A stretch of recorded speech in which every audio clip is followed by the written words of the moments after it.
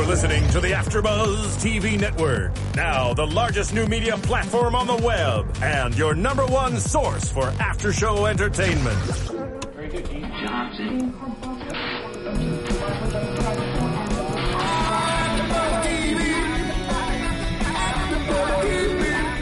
From the AfterBuzz Studios in Los Angeles, California, presented by Maria Menounos and streaming live thanks to Akamai Technologies, this is AfterBuzz TV's Penny Dreadful After Show. We'll break down tonight's episode and get you all the latest news and gossip. And now, another post-game wrap-up show for your favorite TV show. It's AfterBuzz TV's Penny Dreadful After Show. All right, guys, welcome back to another week of the Penny Dreadful After Show, and thank goodness I am hosting because the other three here on the panel with me are all taking selfies right now. You guys put your phones down. Don't even act like I was checking my makeup. Actually, 15 seconds ago, you were taking selfies.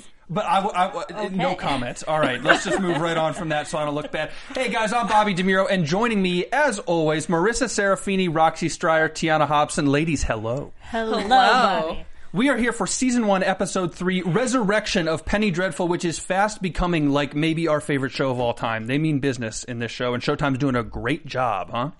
Amazing. I mean, I love these stories because they're intriguing in and of themselves, but then how they're portraying it and having that little creative twist on their end, it's really fascinating to watch every week. I felt like I couldn't breathe for the entire episode. Was that just because of the intro, the opening credits that you guys hate? Or? No, I love the opening credits. I'm the one who doesn't want to fast forward through them. But that's because I'm weird and twisted. I think this episode, even though I thought episode 1 was great, episode 2 was fantastic, episode 3 knocked them all out of the park. It was unbelievable. I was so glued to the screen the entire time tonight. Everything was gorgeous. Even though it was horrific, it was beautiful. Even if you aren't a fan of the show, which is impossible to me to think of that, but just watching it, it's so well shot that how could you not just be in awe? My jaw was like completely open. It's like watching a feature every single week. Right. Yeah. Absolutely. It's unbelievable. The amount of thought and effort that goes into every single moment, incredible. I love that they're not making us wait every week, and it's not a normal network show where, right. You have to wait. Each week they don't answer anything. Like, each week they're coming back and they're bringing something new, intriguing, and, they're really getting us attached to it very quickly. They're only 8 episodes. Yeah, so it's like they're on it. They're Speedy Gonzalez right now. Speaking of attached, I know our fans are attached because, guys, we want to thank you for 2 weeks in a row now. We are the number 1 show on AfterBuzz. Yes, you're the number 1 dance. Number 1. That is awesome, and that is not because of us. It's because of you. So thank you very much for downloading, for watching on YouTube, and for commenting and tweeting. How many people have reached out to us about this show? Awesome. So many. Yeah. Incredible. So many comments on YouTube, too. Yeah. And good stuff, smart stuff. It's not just us, but you guys are a lot smarter than we are. But let's get into the show now this week. And as we do it, if you haven't already, hit subscribe on iTunes and hit subscribe on YouTube and keep watching. I think a lot of people are finding us pretty easily, but if you have friends who like Penny Dreadful, tell them about the after show because we would love to have them in the fold and we would love to talk with everybody about this thing. Let's get into the first topic, though. Speaking of things new every week that we don't have to wait for, like you were talking about, Tiana, we learned something new this week, and we gave the creature who appeared out of nowhere from last week at the end of last episode, we gave him a name. It is Caliban. It's his nom de théâtre. It's his stage name. Let's talk about Caliban and Frankenstein. Let's start there. And starting with Frankenstein, we see a flashback at the very start of the episode when he was a kid.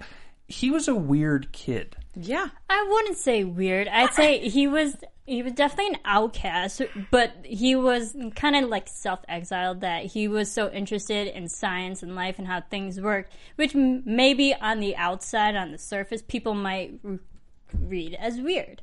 But how many kids, maybe I just relate. I don't mean weird like science. Science is not weird. It's cool. I mean weird like how many kids pontificate on death after their dog dies and talk about how poets view death. He's like, what was he, 10 years old at that point? That's like... I think that what they're trying to do is make us feel for every single person on the show. So we're going back and we're seeing what happened with him. He loses everything and everyone he loves.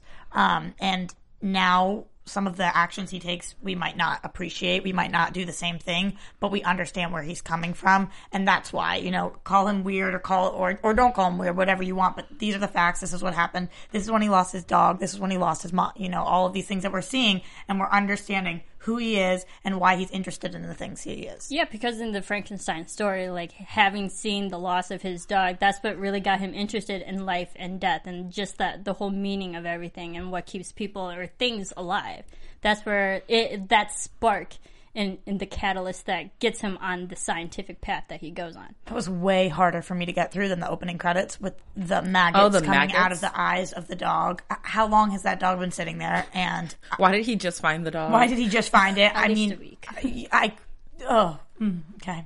It's okay, Roxy. Have another drink. It's okay. It's over now. They have gin gin in my and cup. Gin in your cup. Take Just a sip take a of sip of that gin. I It's really okay. appreciate you guys out there for appreciating my gin love. Thank you once again. Yep. Necessary on this show. So let's keep talking about Frankenstein, though, because flashback aside, he loses Caroline. Was Caroline... His mother. Okay, that's what I thought. Yeah. So he loses Caroline, and to your point, he loses everything around him, and we're establishing his backstory and his loss and his sorrow and heartbreak and why he's doing what he's doing, and why he's doing what he's doing to create an immortal creature, a creature that cannot die, because the things we've seen around him have died. Right. So he's trying to take care of that problem in a way. But we go to the scene that we were left with at the end of episode 2, when the firstborn confronts him. At this point, we only know the firstborn as Creature and not as Caliban, as we will later. That's a great scene to me, looking at how the firstborn lived, and I will admit I'm wrong. There's a first for everything. I know We were both wrong. We were both wrong about this. We were totally wrong. He didn't come from inside Proteus. He came from somewhere behind it. I still don't understand where, but he came from behind him. It looked like Just there was just a behind. little, like, what was it called? Alcove, like, I Yeah. know it's not the right word, but there was like a little cave area. Like, that if he you were was a kid, crouched it's down. definitely where you would have hid during a hide-and-seek game. Yeah. Right. And that's where he was hiding, and he popped out. Well, a lot of buildings and houses and stuff in England and in the European areas, they have spaces underneath stairwells. So it makes sense that he would probably be hiding under a stairwell. I'm telling you guys, Professor Serafini, last week it was history, this week it's architecture. It's Victorian London architecture. She knows everything. Well, she's an expert. Speaking of Professor Serafini, I'm just curious how you guys felt, because I briefly got Marissa's take on this. But for me, somebody who's very new to these Penny Dreadful stories, I am glued to this. I don't know the background of everybody. I'm watching this. Everything is new information. I'm loving it. I'm eating it up. But Marissa walked out and said, wow, I feel like I already knew a lot of that. Do you feel like even though that was the case, it was necessary to put it in for the people like me who aren't as well read as you are? Or do you think that we should maybe be catering to audiences that know their stuff? Absolutely, because I feel anyone who has read the Frankenstein, they would have expected this type of creature for the first creature that we saw with Proteus. And then when we find out that Proteus was the more subdued, more empathetic kind of creature, we're like, okay, it's not as gritty as we thought it was. And then we see this monster, the firstborn, with the expected storyline that anyone who knows the story would come to know. So I like how they're going back, be like, no, we thought it was one way, but it is actually this way. So different variations Yeah. on the story, so we need to know exactly what story they're going with. Yeah, I think that it's very important for new people to learn about it. But I felt like this episode, I thought maybe too much time was spent on it. Just for me, I thought that maybe we could have cut out a little bit of like the Frankenstein story to focus on something else. Because to me, it just drug out a little bit, and maybe that is because I'm just more familiar with the story, so I didn't feel like I was learning anything new. Okay. See, and I'm on Roxy's side. I'm on your side because I didn't read Shelley and Dorian Gray as much as you have, and haven't read it Why as not? recently as you have. You don't have that on your bedside table? I surprisingly I don't. I mean, I do. So, but because of that, Roxy, I'm with you that I like seeing this establishing thing, and I think at the end of the day, whether it's us who are relative newbies, or it's you two who are relative experts in this, or whoever it is viewing at home, or relative who are more comfortable with the story. At the end of the day, it's how do they take creative license to maybe straddle the fence between the two and do something new for you guys who know everything, but also tell the story and give it justice for Roxy and I who may not know it quite as well. And so episodes 4, 5, 6, 7, 8 are going to be interesting in how that they can straddle that line and give their own unique artistic flair to it while still honoring these stories that have been around for hundreds of years and deserve to be told in a certain way. Absolutely. I mean, Tiana, I kind of agree that they did drag out Frankenstein a little bit, only because you and I are more knowledgeable of the story. But I felt like if they didn't take this time to build this monster, he's not going to be as important in the future. So we have to build him now because he's going to be more relevant in more episodes to come. It's also crazy for me because I'm not as knowledgeable about this, so I don't know if this is the way the books are. Maybe you guys can tell me, but I, going into this, was like, all right, Victor's amazing. I love him. He's a perfect human.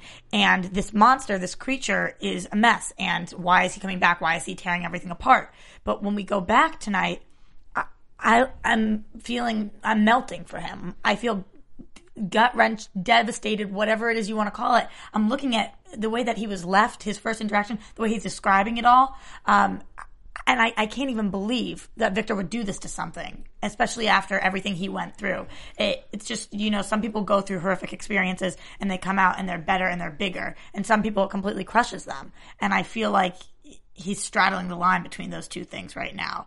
Is he a good guy? Is he a bad guy? I really don't know. But I know that I'm on Team Creature. Yeah. Well, I like how Penny Dreadful's showing like the two sides of, Victor's story and then the monster story. Because in the actual book, because we see the two different stories. We focus on Victor for a long time and see everything that's happening with him. Like he's losing family members.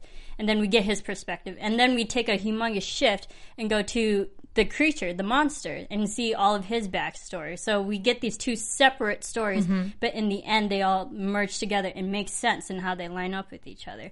So Penny Dreadful is kind of doing it like that. Okay. So I will say in the book, I think I felt worse for the creature than I did for Victor. And now? Yeah. And now I don't know, I kind of still like Victor. Yeah. Because I really liked him in the first 2 episodes, so I don't know, I had a harder time hating him like I hated him in the book when I read it. You didn't feel for Victor, or feel for the creature, watching that scene where he describes the sheer abomination and the agony. Yeah, yes, I definitely felt for him, but I'm saying in the book, I was totally 100% Team Creature. And watching tonight, I was like, oh, but I still kind of like Victor. That's like, exactly I'm like, what kind of person am I right now? Like, no, I'm with you. That's the exact problem I'm having. I don't know right now because they hate each other so much. When Victor turns to Caliban and says, I could never love you, I'm thinking to myself, that is the worst thing you could ever say to somebody. How brutal and cruel of a human being do you have to be to say that? I don't know if it's brutal and cruel, though. Does Victor hate Caliban, or is Victor so ashamed that he failed with what happened with Caliban that for his own personal psychology, he can't bear to face it, and he doesn't want to love him or even acknowledge him because it causes Victor too much pain? I don't know if it's hate as much as it's maybe self-hate or shame, and Victor says, this is more casual than it is, but Victor says, I can't even deal with you right now. It's one of those. Right. I don't think it's the fact that he failed. I think it's the fact that he ran out. So like you're saying, that shame, that's the word that sticks with me, because he did this. He created this, and we see it comes full circle at the end of the episode, which we'll get to more, but when he says, just so you know, we are now responsible for this thing downstairs. This is our responsibility. And it's him realizing he needs to take ownership of the things that he does and creates. And I also see it as, Victor, when he created this first creature, he was young. He was scared. You could see that he was scared. He didn't know what he had created. He didn't know what was going to happen. So in that sense, I also see him running away out of fear, like, of the unknown. He didn't know what was going to happen. The second time around, he had a better idea of what to expect. So that's why he wasn't as quick to run away from it as well. And also, Victor, when he first ran out, he ran out willingly because he didn't take that time and effort to get to know his own creation, his own monster. So, and I can understand why people would feel for the monster, because the monster is technically a baby, is completely innocent, has no knowledge of the world, and he's off to fend for himself. And then when you see someone who's very capable of having human emotions and know what's right and wrong and have that consciousness, but deliberately leaves the monster, you're going to feel more for the creature because he can't help it, but Victor could have. Marissa, that's spot on. And also on top of this, the fact that when we see the creature interacting with Victor, he's not trying to hurt him. He's begging for help. We do see his claw at the arm a little bit, but it's not because he's trying to cause pain or inflict pain. He's like, help me. I'm in so much pain. Help me. So I was kind of figuring we were going to see him attack or something that would make Victor run away, but no, it's just this thing that is in so much pain, and is begging to be helped, and Victor just walks out on it. But I don't see it as Victor just walking out. I see it as him being so afraid because he does not know what's happening. He's afraid. So I don't look at it as him just walking out on the creature, which, I mean, he could have gone back at some point, but we're all young. We all make mistakes. We all do stupid things. This is a big one. And this is a big one. I mean, it's like having a baby and then walking away from it. But, I mean, but in this day and age, I just don't, I see both sides, but I also see that, like, him being so afraid and not knowing what to do, that the only thing he knew to do was to run away. Just like the creature only knew to, like, scream and yell, but the way he was going about it was scaring Victor. So they're both equally afraid in that moment, and they reacted in different ways. Right. Which caused them to be separated. But I don't think it makes someone less of a, like, nice person or anything. I think that Victor's reaction was very human in that moment. I get what you're saying, but Victor didn't choose to go back to his creature. He just left him. Right, absolutely. And we're talking about it's similar to having a baby and walking away from it. You know, the woman who had the child and then put it in the toilet seat and, you know, and then says that she didn't expect it to die. That's what I think of, you know, how could you, Victor, expect anything good to happen? You know, if you leave, something bad is going to happen. There's no way you leaving could cause more good than harm. You know, there's no way. So I feel like to never go back and check, to move, to live all these years, and like the monster says tonight, what did you think happened to me? Did you think I would go away? What did you honestly think? Maybe he did. Maybe he thought he was going to be born with, you know, knowing how to speak and stuff, because, or, you know, knowing life skills, because technically it was a person at some point who's been put back together. He didn't know that this creature was going to be born and need to be taken care of and taught like a child. Just clarification, and this could be a very ignorant comment on this, but when he says that it's his younger brother, he means just because they have the same father, right? Not because in real life they had been... Yeah, and Proteus came after Oh, man. Victor. I'm going to get eaten alive for that one, guys. It's cute. I should have asked you after it's the okay, show. blame the gin. Hey, let's move on with Caliban, though. The creature, when he gets his name Caliban, how about the theater with him? Love the theater. Vincent reminds me a little bit of Lyle, where it's this very sinister, weird show, dark show, and then there's this one guy who stands out because he's kind of funny and different. But Vincent kind of takes the creature, takes Caliban under his wing, brings him to the theater, and Caliban learns early in his life that everybody is hateful and mean, and he gets beat up and kicked around. And then Vincent shows him acceptance and shows him love. And one question I have in the theater, because they haven't gone to it yet and they haven't alluded to it any more than a single line, but Caliban has the woman in the theater he's been eyeing. He's got his buddy Vincent, and then he's got the lead male actor, the good-looking male actor, who Caliban has said doesn't like him. So conflict is coming in that theater. In that flashback, we will see what happens, whatever. But life is better for Caliban, but it is not rosy in the theater. And he's still, during that time, searching for Victor the entire time. Yeah, and he even said during that whole realization that still he's in a place where he likes to be, but other people are still not going to accept him for who he is. So he learned that he has to hide in the shadows, even at the theater. And also, just a side note, the theater that they build, the Grand Grinnell, that's actually a real place based on. But the set that they made, that's completely built just for the show. The whole theater from the ground up is completely handmade just for the show.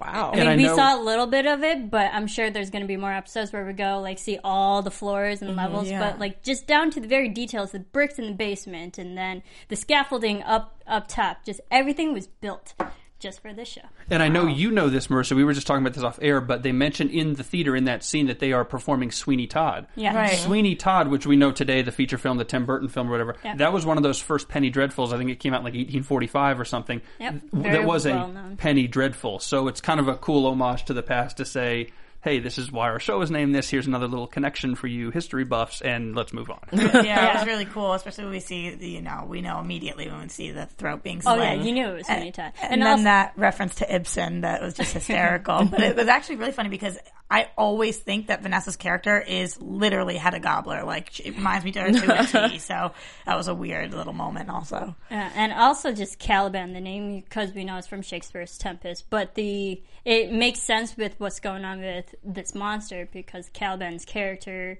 was forced to be in servitude and was deformed in a way. So it was always played by a monstrous kind of looking character. And both the brothers ended up being named after Shakespeare characters. Yeah. Because Proteus that's was it. Shakespeare as well. Shakespeare.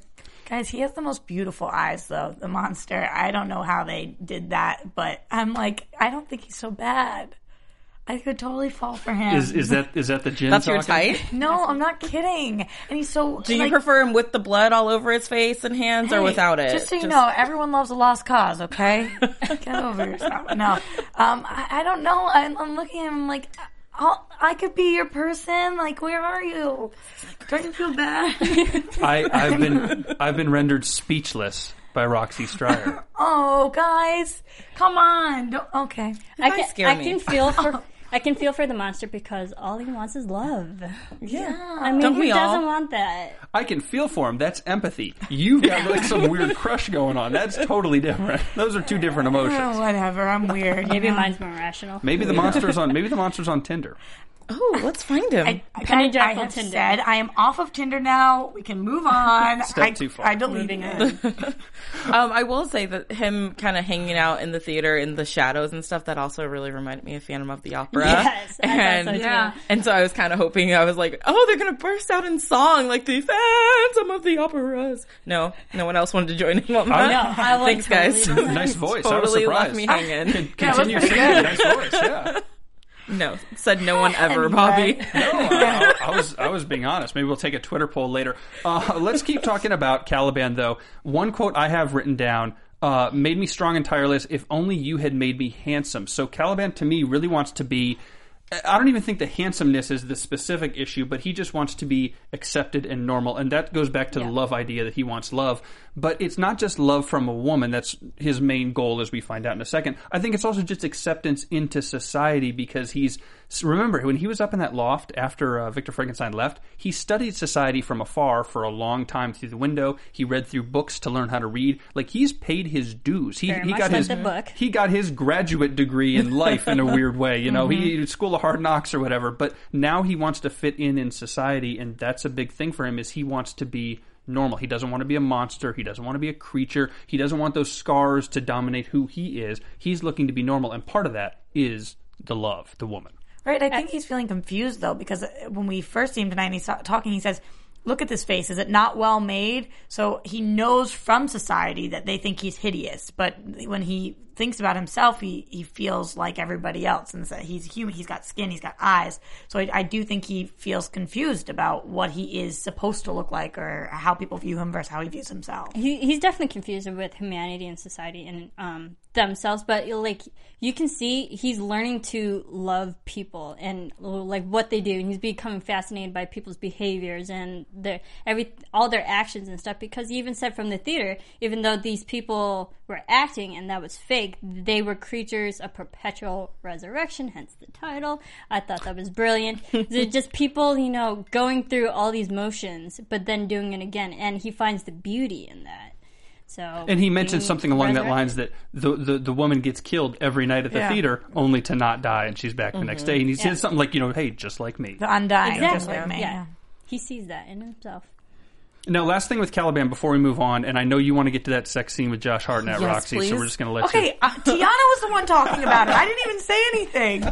Guys, we're getting a bad rap That was me this week. The Jin side of the table wants to talk about that sex scene. Last thing... Hey. Oh, we'll take it. Last every thing episode. with Caliban. Marissa, let's just do this, you and I. Okay. Last thing with Caliban, in the marketplace, when he walks Victor Frankenstein to the market, asks specifically about the companion. You guys all reacted very, very, gasp and shock and moaning and stuff when he said to Victor, I want love or whatever, and Victor said, I could never love you, because we all knew it wasn't about Victor. But is Victor really that dense to say that, or does Victor just not want to maybe broach that conversation that Caliban has that, hey, you need to go get me a companion? And Victor obviously doesn't want to do it, but didn't even want to talk about it. Didn't even want to look at him. Yeah. I think Victor's very vain, and I think he thought that they were talking about Victor. So you took it at face value? Yeah, that Victor's I reaction. absolutely did.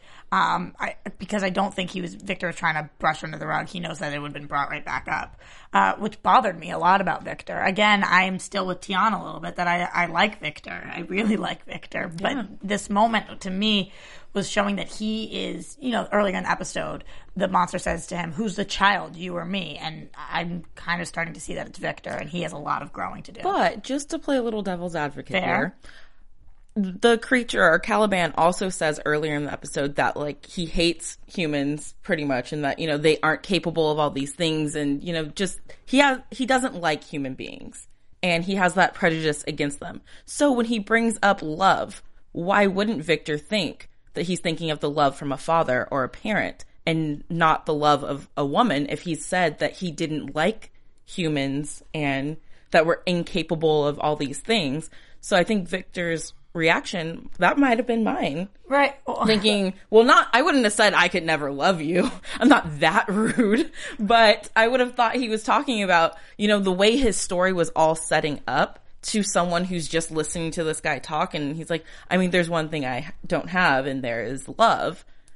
And it's hard for Victor to probably love this monster right now, considering the monster just killed his nice creature Proteus that he grew to kind of love within that one episode that they had. So I can understand why Victor's saying, I don't want to love you right now, in paraphrase. Yeah. Plus, in every romantic comedy, guys, back to this, the guys always don't want to love the girl at first, and then eventually, by the end of it, they love each other, because then you get to know each other. Like, they don't know each other at this point, so how could he love? I think how could he love someone that just killed someone he loves? Right, of course, but I think saying it is a different thing than feeling it. And I really believe, T, if somebody brought you somewhere to show you something, you wouldn't be thinking about yourself. I think it's very vain. If somebody brings you somewhere to show you something, to not look around, open your eyes, and at least question, where are you getting love from? You wouldn't just say, from me, you wouldn't assume that. I don't think most people would assume that. I think that Victor is very focused on himself, because he's had to be, because nobody else was looking out for him for so long. So he is focused on him, which is, as we see from his past, valid. But what did you guys think about this line? He says, you threaten me with death. If you seek to threaten me with life. Dots, I really don't even know what to... I think that makes sense with Victor, because he's fascinated by death, but he wants life for everything that has died, because in the story, a lot of people die in Victor's life, and if he could do anything to bring people back, he chooses life over death. I think, too, and not to fall too far off the actual story, but to me, Victor has had so much death in his life that we've seen in the flashback today, and what is he doing? He's not going to the bar and making friends. He's not going and falling in love with human women. He's creating monsters to live immortally, to on some level be his companion, as we saw with Proteus, to be his companion of some sort, whatever the end goal was going to end up being with Proteus that didn't happen. So Victor has obviously a little bit of a skewed view of the world, but a normal person in that sense might say, if I want love, if I want companionship, well, I'll go, wherever you could get that in the 1880s in London. Go find a Brona. Victor's creating monsters. So to him, maybe life, I don't know if it scares him or if he's completely given up on life. And he says, I deal with death all the time. I'm, putting the undead back together. And, what do I care about death?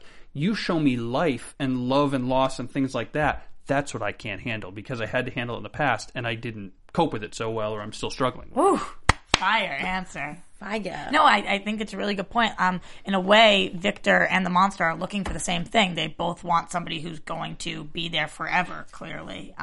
So they might find that in each other, or they might not. That's all I got, guys. Hey, speaking of forever, let's transition, because I can't wait to talk about Josh Hartnett's butt. Oh my gosh, guys. You and T both. That was a joke. I can wait to talk about it, but I'm going to acquiesce to you guys. We see the sex scene, a very extended sex scene, I guess, for television, at least what I'm used to. But hey, it was pretty decent. Oh, it's so Showtime-esque. It was very sensual. I loved the difference between... Okay, look at them. I love the difference between this interaction with this woman, Brona, compared to his first interaction with a woman who he just, had a nice quickie and tossed her aside. The blonde girl at the fair? Yeah, at the fair. So it shows that in this lovemaking scene that Josh Hartnett, Ethan really might actually care for this person. I think that you can also say that with Brona. Last week we saw her with Dorian, and it was very rough and rugged and that was still hot. But this week, we see them in a much, in like a much more like softer, gentler type of way. And, there's a lot of, well, Marissa said it, lovemaking. Yeah. It was lovemaking. Lovemaking. They weren't screwing, they were making love, and we were watching it, and it was beautiful how much he cared about her. And the back-to-back scenes of him knowing she needs money and then him going to get the money. We know that this is a different kind of thing for her. But this is different for him, But I'm wondering, when finally we hear Vanessa say, everyone loves a lost cause, is this something that he does? Is this who he is? He fights for things that are already almost gone too far. Listen, let me play devil's advocate on Ethan Chandler, because the first couple times we've seen him having sex, it was very casual. He knew it wasn't a commitment, so it's easy to get out of. When you don't know the girl's name, you're probably not getting engaged. If he knows, obviously, that Brona has consumption, and he knows what that means, money or not, medicine or not, he knows what that means, and it is a lost cause idea. That's an easy out for him. And he says, hey, I can have these feelings of love, and I can quasi-commit to her. I'm putting motives on him that may not be true, but I think it's like I can quasi-commit to her, and this looks great, and she'll love me, and I like her, and I like being around her, so let's, do whatever, knowing in the back of his head, I'm not in this forever. She's going to die. Well, why does he want to get her the medicine, then? I think because he wants to. He is a nice guy, and he does like being around her. But I think even in the back of his head, he's saying, not that this is as temporary as some of his other situations, but this is not. He's not looking at, a lifelong love here. But the job he just committed to get the money for her to get medicine, that's a freaking weird commitment. job. Was it for her, though? I think because definitely he's an honorable guy, and so there's this dichotomy for him of being an honorable guy who does like being around this girl. He's not casual with her and doesn't care for her. He cares for her, but there's a difference between caring for somebody and loving somebody in that regard and wanting to actually spend your life and commit the rest of your life to that person and go the extra mile. And I just don't think he's going to go the extra mile knowing he can get out of it so easily with her health. See, I don't think that he would risk his life and make all this money in order to keep her alive longer if he didn't want to commit to her. I think that this is the girl that changes him. I think this is the different one. This is the game changer. Yeah. Okay, well then let me ask you a different question. Does he change her? Because she's still working. I don't know yet. I think we're going to have to see. I think that if he can provide her with money, she's not going to be working. I don't think that she's working because she loves it. I think she needs to feed herself, is what she says tonight. So if she has feelings for him the way that I think he has feelings for her, then I believe he'll be making the money and she'll stop working. Or she'll die. Because I'm not saying that him getting her the medicine is going to work.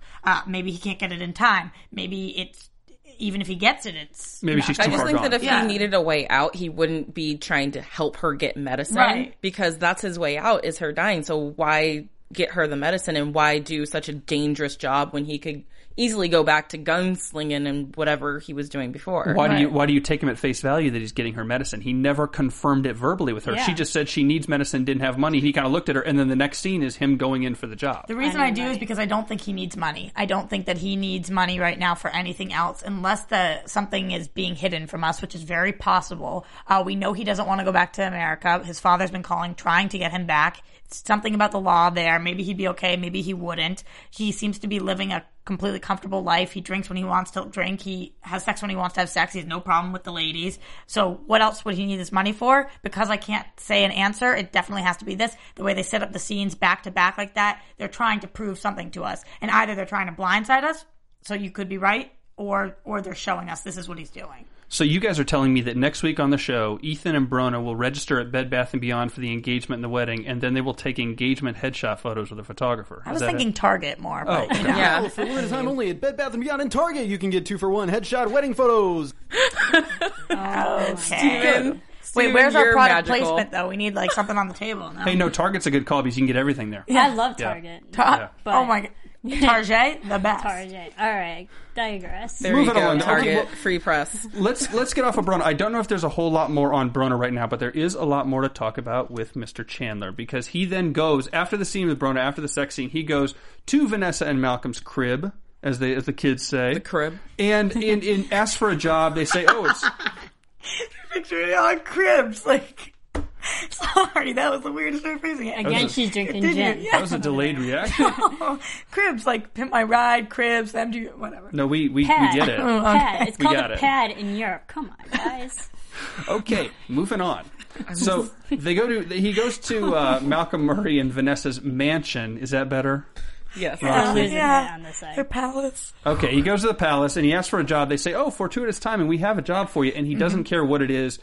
To your point about needing money for possibly Bruno, but the issue here is they go to the London Zoo, and there's a bit of a trap set that we learn later in the London Zoo because apparently Mina is not as involved as maybe we thought she was, or her disappearance is not quite as important as we thought it was. It may actually be about Vanessa, like Malcolm says.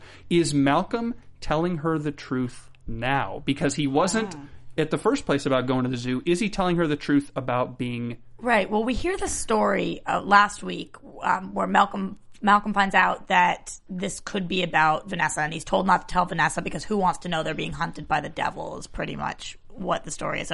So we heard that whole conversation. Everything we heard in that conversation is now been told to Vanessa. The conversation could have been longer. There could have been multiple conversations.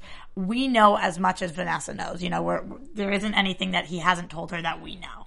But even before we go to the zoo, we see Vanessa in that hallway, and she hears all these animals that we hear, like the lion, falcons, tiger. So all these jungle type of animals, Right. which is interesting because, you know, Sir Malcolm, he's an African explorer. He's probably knows his way around the jungle too. So, and then to go to the zoo, the only place close enough to them that would have all those type of creatures, I thought was cool. Yeah, it really smart. was. It was smart. But what do you guys think about? So we see But Mina. to ask your question, sorry, I don't think Sir Malcolm's telling the whole story here. Not to Vanessa, at least. Okay. No, because even some of the information that we found out last week, I mean, he didn't tell her about, you know, the whole Amun-Ra and like the devil coming after her. He just said, I think that, you know, whatever we're seeking is maybe seeking you. We see that Mina now has approached Sir Malcolm and Vanessa in some capacity, but they were very different, or at least in the way that they were shown to us, where Vanessa, there was almost time stop. She was dropping the cup is in midair, Mina shows. What did you guys think about that, the way that she heard these animals and all this started to happen? Yeah, I love the contrast of these two because with the first appearance of Mina with Sir Malcolm, it looked like Mina was going to attack Sir Malcolm in a very angry, vengeful way. And then with this one with Vanessa, it was more of a plea to like a kind of Help me. desperate kind of situation. So it makes, just seeing these two makes me think that Sir Malcolm was more involved with her death in a more dirty way, I guess you can say, or a more hurtful way than Vanessa was. This is what she says. She says, they are all about me, the beasts that feed at night, and they are hungry. If they're all about her, then how could they be about Vanessa? No, all about her in English sense, not an American sense. All about, all around. Oh, they're all about me. Okay, got it. So what does that mean then? They're all around her. What are these beasts? Is it the same thing that we see tonight that we capture, or? And also the line, I'm hungry. I mean, go back to the very first episode when Vanessa's praying and said, soon, child, soon, I'm hungry. Yeah. Is it the same beast? Or beasts, plural? Right. Yes? I don't know. I'm not sure Let's the think about answer. that. I'm just waiting for the next episode. Maybe they'll tell me. I need to be Good one. told. Good one. I just need to be told what it is. So let's talk zoo, because they get there and they end up dealing with the wolves. In that regard with the supernatural thing, because Vanessa had the supernatural experience the first time, obviously, when Mina was there, that was not real. Vanessa imagined it or whatever was going on in her head. Are those real wolves? Like paws and claws and fur? Or is there something supernatural with those 4 wolves and just the entire group saw it? Well, I mean, Ethan sure did know a lot about those wolves. Right. And what to do in the situation. And maybe they are supernatural. I mean, there was a lot of talk on YouTube about maybe Ethan being supernatural, maybe him being a werewolf. Absolutely. I mean, when I saw that, I was like, this is him, like, he's a werewolf. Why didn't anyone ask him, what the hell was that with that, man? Like, no one said, hey, you've dude, been there. what the F was that? My other question, to get to the jungle related to this, why wolves? we saw lions and tigers and monkeys and falcons and all these kind of more rainforest jungle African animals. Yeah. Wolves are not animals that you're going to find in the Congo. So why wolves for that scene? What's the significance of wolves? Absolutely. When we see Ethan tonight too, he talks to Vanessa and she says, "Do you question that?" And he says, "No, that is something I do not question, that you have something else. You can see something else," which makes me think that he is part of her world in some sense. He has some supernatural thing to him, and it's only confirmed tonight when he puts his hand in the wolf's mouth, and the wolf bites down, but not hard enough to injure him. I mean, maybe it's werewolf, maybe it's something else. But when we saw Vanessa the first episode, when she looks at that creature and it backs off, that was like this tonight with the wolf in the hand. Mm-hmm. So I don't know what they are, but they're definitely not just regular wolves, or he's definitely not just regular human. Or he's just an American guy who's got a good affinity for animals because he's an old Wild West guy fighting in the Indian Wars. I don't think that's it. But maybe. I mean, but have you ever seen Dances with Wolves? Come on. He's new Kevin Costner. I believe that Marissa could have done the same thing, to be honest. But no, I'm not gonna lie. She could have put her hand out and the wolf would have been like, "Okay, you win. You win, ma'am." All right, thank you, Roxy. You're welcome. Wolf woman. I did mean that as a compliment. I did, for sure. Yeah. Wolf woman, one with wolf. But yeah, I don't know the significance of wolves. Hopefully we'll see maybe the werewolf storyline come into play. That's dark and gothic as well. It would not surprise me if they brought that storyline in. It wouldn't surprise me either. I'm going to ignore Roxy like she didn't actually just howl. Wasn't that movie An American Werewolf in Paris or something? That's something, right? So maybe they'll leap over to Paris and then boom, he's the American werewolf Paris. We're getting dangerously into predictions right now. So stay on topic, you guys. Sorry. Okay, so from the wolves, we go from the wolves, and the next scene we see Fenton. We don't know his name is Fenton at that point. We learned it, soon afterwards. The human, half human, whatever he is, the supernatural being that looks like a human who is eating animal flesh, goes to attack Vanessa, and they knock him out and chain him up. Which one of you said you love his eyes? I liked his eyes more than the creature's eyes. His eyes were creepy as heck. What? They were neon. No, they were just like that soft, light blue, like the sky above us on a nice warm day. Oh, I don't agree. I also said that he looked like a coked out Peter Pan. That I agree with. Yeah. That you were spot on about. I mean, that's absolutely his description. But my thing is, we see him, in our first interaction, he's chewing on some type of animal. Was it the monkeys or whatever? And he had chewed on an entire group of animals on the path. Like, all these animals, is he the one that's doing the killings from the previous episodes? We don't know. Or is it his type? He says he has a master, so I assume that the master has many of him, or people like that, or not a man. He's the master's minion. In a way. Yeah, but I think there are minions. Oh, yeah. He's one of the minions. Mm-hmm. Master is in the dark, behind you, on the back of your neck. Don't you feel it? That was a very scary couple of lines for him, because we've all had, chills up our spine and things. And when you think you feel like a bug or something, you don't know what's there. It's that kind of a feeling where you know exactly what he's talking about. So who is Master? Is it the devil? And then he ends up talking to the Master later, too. Yeah. I don't think that the Master is the devil. I think that he is devil-like. I think the Master is Amun-Ra and Amunet. Because he does mention Amunet and Amun-Ra. Mm-hmm. Yeah. Right. So I don't know exactly who's ruling him, but he says that the end result of this is that all light will end and the world will end in darkness. Which is that the world will live in darkness. No, but that's the blood curse that they're trying to start. Or trying to execute, because with the end result of the blood curse, there's going to be darkness, the hidden ones will emerge. But now they're doing testing on him, and they all decide to do that, which made me feel very uncomfortable, and I don't want to be a part of it. I didn't agree with that part. Yeah, it's awful. It's awful. They keep saying, this is a kid. He looks young. I don't know how young, but this is a kid, and or even if you call it an animal, this is absolutely animal cruelty. Or human cruelty. I don't know what this thing is, but I feel awful for it. Well, but I think it's significant, not only the testing thing, but the way that Malcolm Murray reacted, because for maybe the first time we really see Sir Malcolm Murray lose his composure, and he beats the guy and has to be stopped by Ethan. Remember in the seance, when the seance was going on, and Malcolm Murray was kind of being torn down in front of everybody for all these things with Mina and Peter, he sat there and took it, whether it was fear or composure or whatever, and he's a very together guy, because he should be. He's upper class and rich and whatever. He really lost it on this guy today, which to me shows that Malcolm Murray knows exactly how important this minion is and how important that master is, and he needs to know everything right now. But I think that's the desperation that you're talking about, which is why it's so unpleasant to think about how they're going to go testing on him. Malcolm Murray is he doesn't have many cards left to play. No, and we saw in the first episode, Malcolm Murray said that he would murder the world to find his daughter. So he's at that point where he's just going to beat the living crap out of anyone to get information. But I don't think that's the best way to go about it. I don't think this kid not, knows obviously, everything. no. I don't think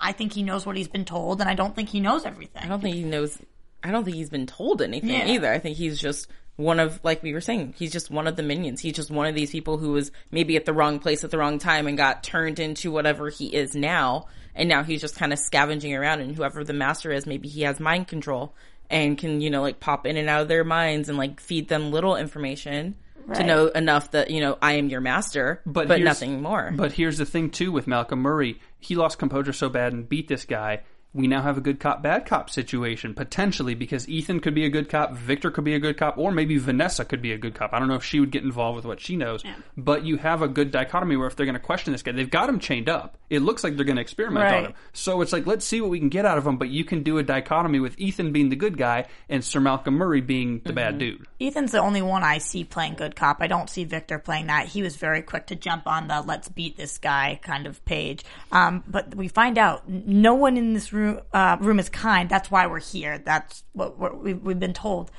I feel like I disagree a little bit. I feel like there's good in a lot of them, no? I mean, are we supposed to take that for what it is? Is Ethan not kind? He seems to be very kind.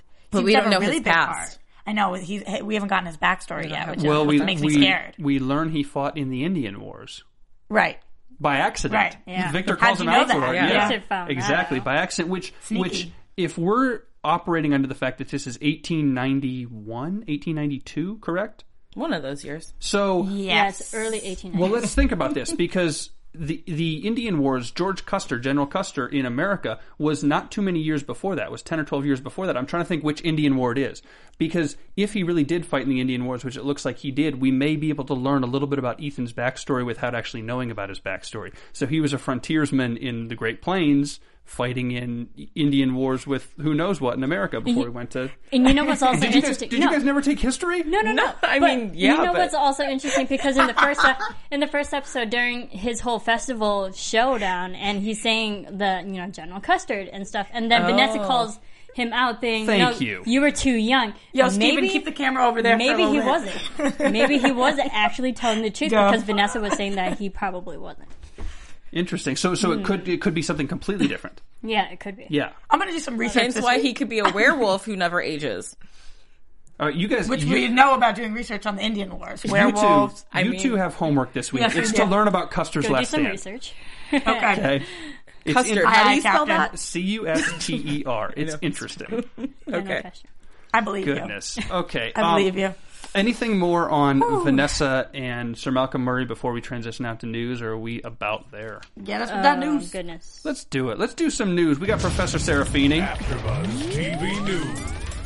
All right, so last week we saw the Seance episode, and there's actually an interview with Timothy Dalton. He mentioned during the filming of the Seance scene when all the lights were out and that one peaceful moment, there was a red admiral butterfly that just came fluttering by and just sat on the table.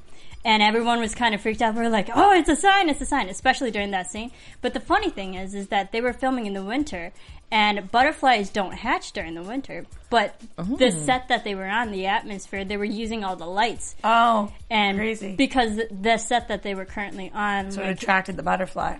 Because it's so warm that all the butterflies were hatching at that time, during a time when they normally don't hatch. So having butterflies during the winter, during this type of scene, was kind of creepy. And what do butterflies mean metaphorically?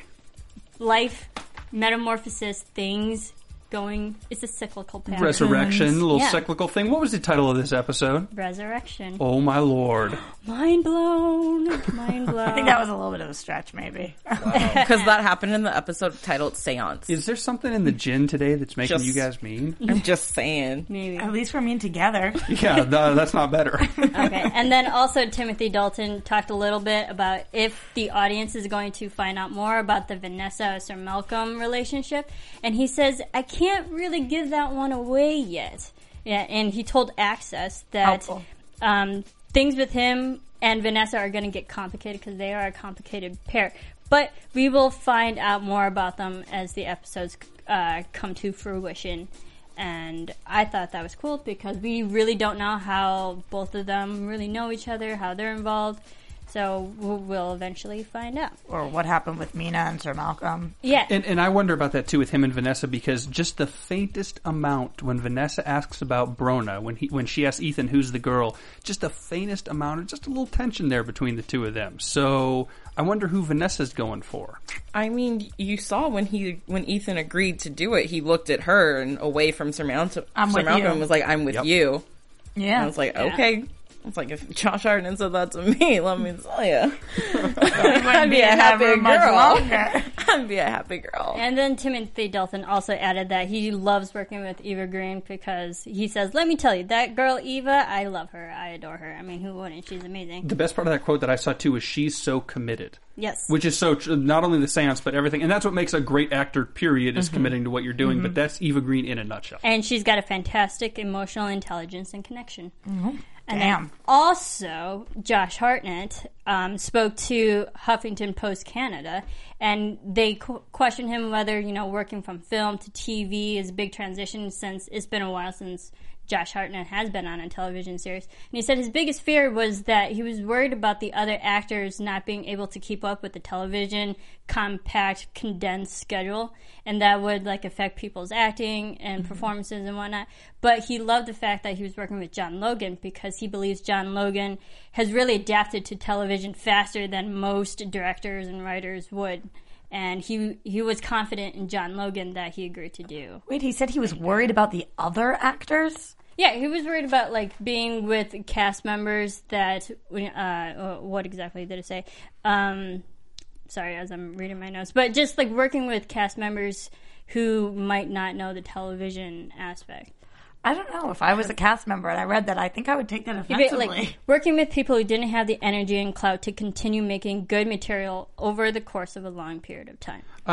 On that note, and it's related to this quote, the creator-writer of this show created this thing and has been working on it for 15 years. Yeah, this isn't a 1-year thing. This is a long-term project for him. So maybe that makes the transition easier for actors and crew members and whatever, because he really sees the bigger picture, top to bottom, because he's been looking at it for over a decade. Yeah, and the funny thing, having John Logan being writing these stories for so long, Ethan asked John Logan if he knew anything about Ethan's background, because the audience doesn't. And John Logan actually says he didn't actually quite know Ethan's background. So Josh Hartnett said that was a bit... disconcerting? And not disconcerting, but a bit of a challenge for him working on a character that didn't have the background that he didn't know. So sometimes it was trying to kind of just go with the flow with his character. And then also he asked, working with Eva Green and Timothy Dalton, he says, it's great working with both because Eva is a person who generally keeps to herself but works in a hard way to bring a lot of dark characters to the screen. And then in contrast with Timothy Dalton, that he's a theatrical background and is really experimenting with characters, and he can pull off different things within his character. So I thought that was interesting. And he also says about Timothy Dalton, he comes with that rich voice and strength of presence, and he grows to throw everything at the wall and see what sticks. So that's the kind of actor. Yeah, that's the kind of actor Timothy Dalton is and what he brings to his character. I have a question for you guys on that note, because there's a lot of discussion about Eva Green and what she does and how committed she is and how talented she is. In your opinions, and we're going to open this up to the audience too at the end of the show, but in your opinions, who is the biggest star of this series, 3 episodes in? Who pops the most? Chandler, Vanessa, Malcolm Murray? What one character you say, wow, every time? Definitely Eva. After that seance, Vanessa Ives. Vanessa Ives is just...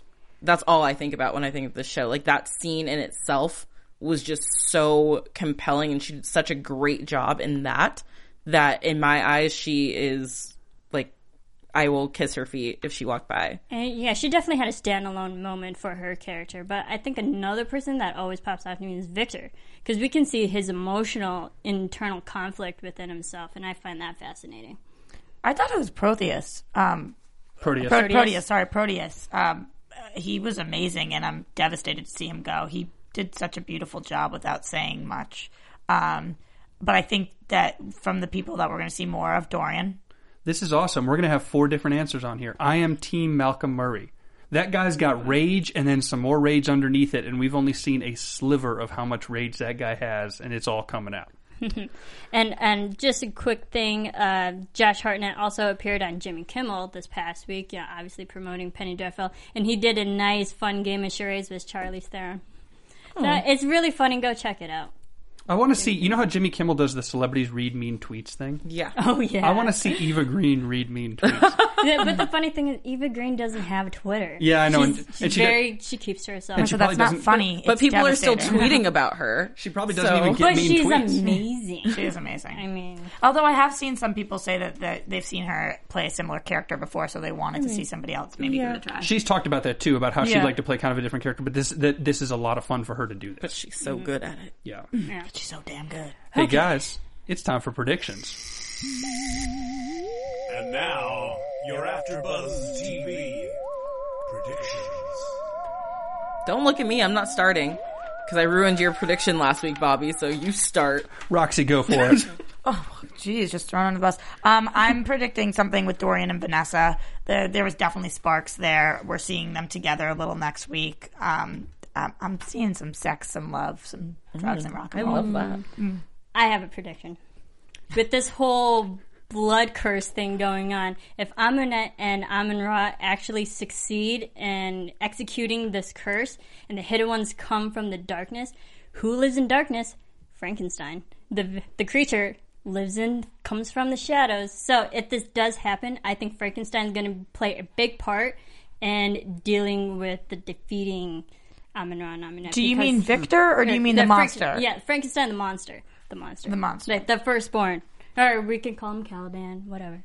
Caliban. Marissa But, says whatever. I think, because he comes from the shadows, he comes from darkness, I think he can understand things that come from darkness, so he can fight them off. So Amunet and Amun-Ra have an ally that they maybe don't realize they have yet. In Caliban. Maybe.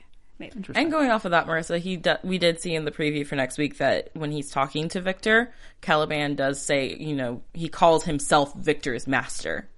So there's kind of that going on, and we had, the guy who's chained up tonight calling out for master. So I thought it was kind of interesting that they threw that one line in there of Caliban referring to himself as master. Do we think Mina's like this boy that they have locked in the basement that they're looking for a cure for? No. Okay.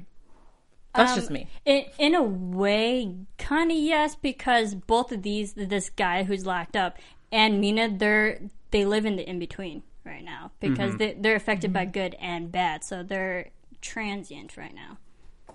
They're related in that way. I don't really have a prediction, Bobby. Stop pointing at me. You went off of Marissa's. I felt like that was fair. All right, Thank okay. you. Bobby, everybody point at Bobby now. Point at me. I got a Marissa, prediction. Come on, No, be on our go team. ahead. All right, and Roxy, I'm actually going to go off your prediction about Dorian.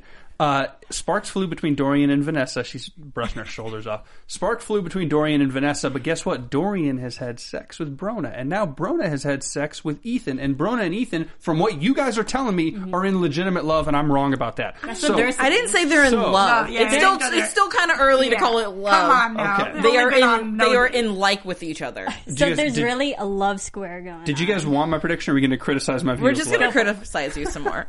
Okay, so my prediction is there's a weird love square like Marissa you're talking about. There's a lot of jealousy here because I think Vanessa's into Ethan on some level. Ethan's into her. Ethan's into Brona. Brona's had a thing with Dorian. You're seeing orgy. No, I'm seeing way- massive STDs. I'm seeing way too much conflict between the four of them and the exact opposite of an orgy. I don't know what's going to happen, but nobody's getting any, and everybody of those four is going to fight. And honestly, I think something like that would bring down an Ethan-Vanessa relationship over Brona and Dorian in that whole situation, and it would maybe hurt what Vanessa and Sir Malcolm Murray are trying to do. Oh, and also, I think Vanessa and Sir Malcolm Murray, their relationship's going to deteriorate a bit because seeing sure. There are that Sir secrets. Malcolm will use her as bait against her will, Vanessa was not happy about that. So the relationship is definitely going to have some rifts in between Turmoil. that. All right, guys, Yeah. Twitter, Instagram, give us your names. We want you guys to talk to the fans. Twitter and Instagram at the Tiana Hobson. You can find me at Roxy Stryer. And you can follow me on Twitter and on Instagram at Serafini TV.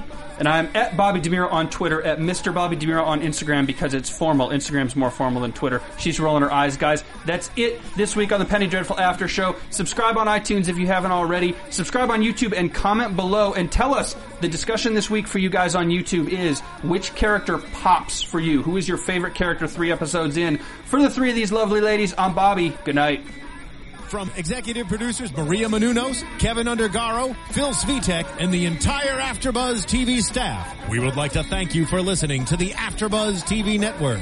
To watch or listen to other after shows and post comments or questions, be sure to visit AfterBuzzTV.com. I'm Sir Richard Wentworth, and this has been a presentation of AfterBuzz TV. Buzz you later! The views expressed herein are those of the hosts only and do not necessarily reflect the views of AfterBuzz TV or its owners or principals.